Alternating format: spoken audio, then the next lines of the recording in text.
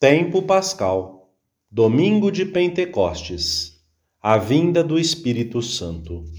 Primeira meditação, a festa judaica de Pentecostes, o envio do Espírito Santo, o vento impetuoso e as línguas de fogo. O amor de Deus foi derramado em nossos corações pelo Espírito Santo que habita em nós. Aleluia! Pentecostes era uma das 3 grandes festas judaicas.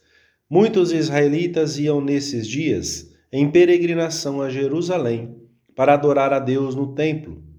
A origem da festa remontava a uma antiquíssima celebração em que se davam graças a Deus pela safra do ano, em vésperas de ser colhida.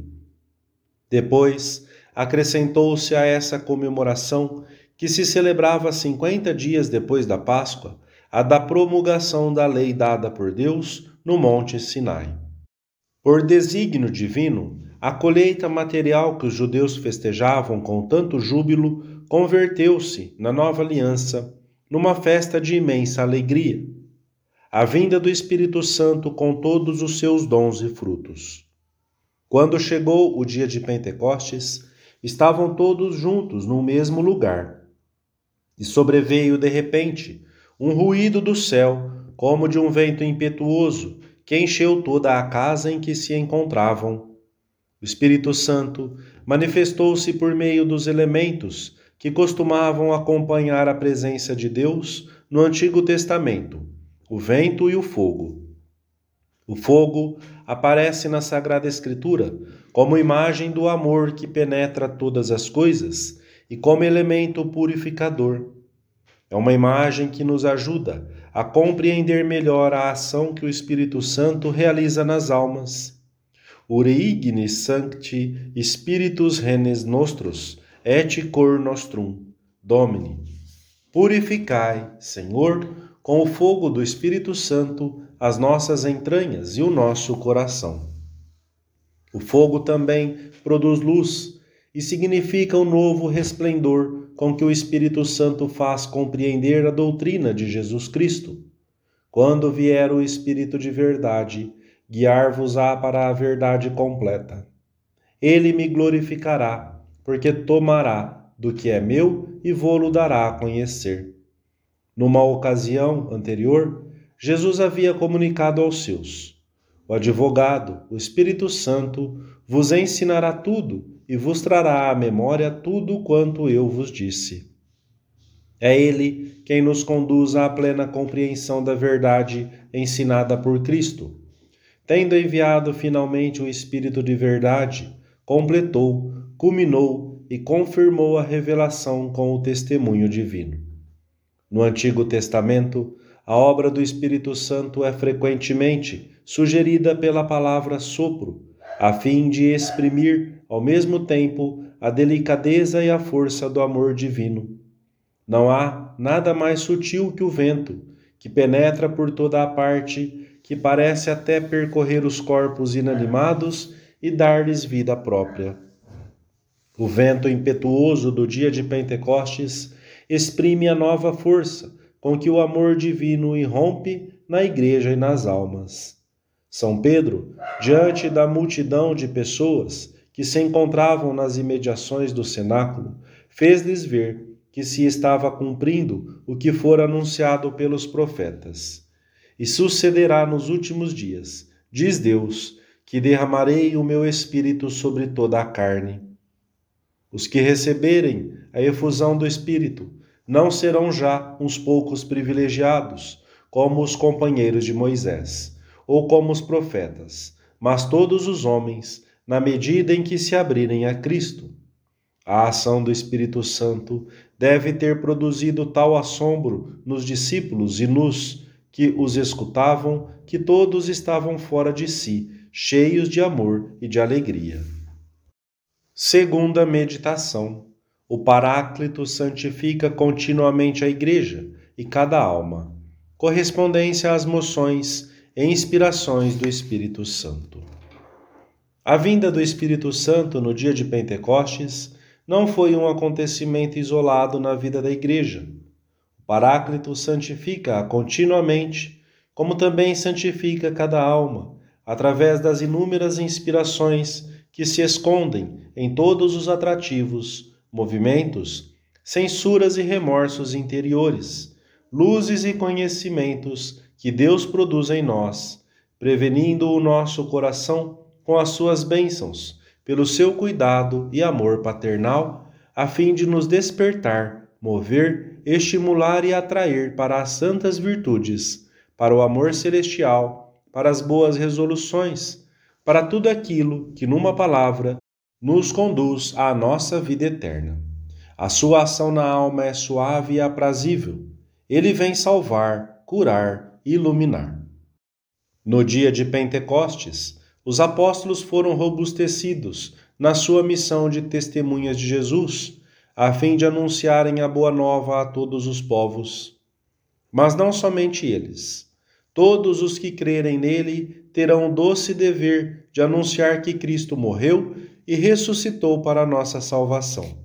E sucederá nos últimos dias, diz Deus, que derramarei o meu Espírito sobre toda a carne, e profetizarão os vossos filhos e as vossas filhas, e os vossos jovens verão visões, e os vossos anciãos sonharão sonhos. E sobre os meus servos e sobre as minhas servas derramarei o meu Espírito naqueles dias, e eles profetizarão. Assim pregou São Pedro na manhã de Pentecostes, que inaugurava a época dos últimos dias, os dias em que o Espírito Santo foi derramado de uma maneira nova sobre aqueles que creem que Jesus é o Filho de Deus e põem em prática a sua doutrina. Todos os cristãos têm desde então a missão de anunciar, de cantar as Magnalia Dei, as maravilhas que Deus fez no seu Filho e em todos aqueles que creem nele. Somos agora um povo santo para publicar as grandezas daquele que nos transferiu das trevas para a sua luz admirável. Ao compreendermos a grandeza da nossa missão, compreendemos também que ela depende da nossa correspondência às moções do Espírito Santo e sentimos-nos necessitados de pedir-lhe frequentemente que lave o que está manchado, regue o que está seco, cure o que está doente, acenda o que está morno, retifique o que está torcido. Porque sabemos bem que no nosso interior há manchas e partes que não dão todo o fruto que deveriam porque estão secas, e partes doentes, e tibieza, e também pequenos desvios, que é necessário retificar. Terceira meditação. Correspondência, docilidade, vida de oração, união com a cruz. Para sermos mais fiéis às constantes moções e inspirações do Espírito Santo na nossa alma, podemos atentar para 3 realidades fundamentais: docilidade, vida de oração e união com a cruz. Em primeiro lugar, docilidade, porque é o Espírito Santo quem, com suas inspirações, vai dando tom sobrenatural aos nossos pensamentos, desejos e obras. É Ele quem nos impele a aderir à doutrina de Cristo e a assimilá-la com profundidade, quem nos dá luz para tomarmos consciência da nossa vocação pessoal e força para realizarmos tudo o que Deus espera de nós. O Paráclito atua sem cessar na nossa alma. Não dizemos uma só jaculatória se o Espírito Santo não nos move a dizê-la, como nos mostra São Paulo na segunda leitura da missa. Ele está presente e inspira-nos quando lemos o Evangelho, quando oramos, quando descobrimos uma luz nova num conselho recebido, quando meditamos uma verdade de fé que talvez já tivéssemos considerado antes muitas vezes. Percebemos que essa luz não depende da nossa vontade. Não é coisa nossa, mas de Deus. É o Espírito Santo quem nos move suavemente a abeirar-nos do sacramento da penitência, a levantar o coração a Deus num momento inesperado, a realizar uma boa obra. É Ele quem nos sugere um pequeno sacrifício ou nos faz encontrar a palavra adequada que anima uma pessoa a ser melhor. Vida de oração, porque a entrega, a obediência, a mansidão do cristão nascem do amor e para o amor se orientam. E o amor leva à vida de relação, à conversa assídua. A vida cristã requer um diálogo constante com Deus, uno e trino, e é a essa intimidade que o Espírito Santo nos conduz. Acostumemo-nos a procurar o convívio com o Espírito Santo, que é quem nos há de santificar, a confiar nele, a pedir a sua ajuda, a senti-lo perto de nós. Assim se irá dilatando o nosso pobre coração, teremos mais ânsias de amar a Deus e por ele a todas as criaturas. União com a cruz, porque na vida de Cristo o Calvário precedeu a ressurreição e o Pentecostes, e esse mesmo processo se deve reproduzir na vida de cada cristão. O Espírito Santo é fruto da cruz, da entrega total a Deus, da procura exclusiva da sua glória e da completa renúncia a nós mesmos. Podemos terminar a nossa oração fazendo nossas as súplicas contidas no hino que se canta na sequência da missa deste dia de Pentecostes. Vinde, Espírito Santo, e enviai do céu um raio da vossa luz.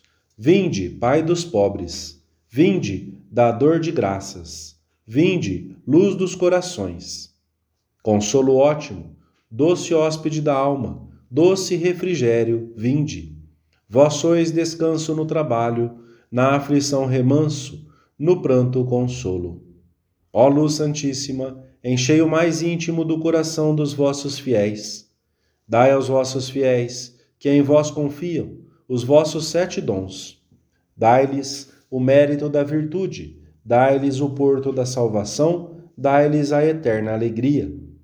Para chegarmos a um convívio mais íntimo com o Espírito Santo, nada tão eficaz como aproximar-nos de Santa Maria, que soube secundar como ninguém as inspirações do Espírito Santo. Os apóstolos, antes do dia de Pentecostes, perseveravam unânimes na oração com algumas mulheres e com Maria, a Mãe de Deus. Amém.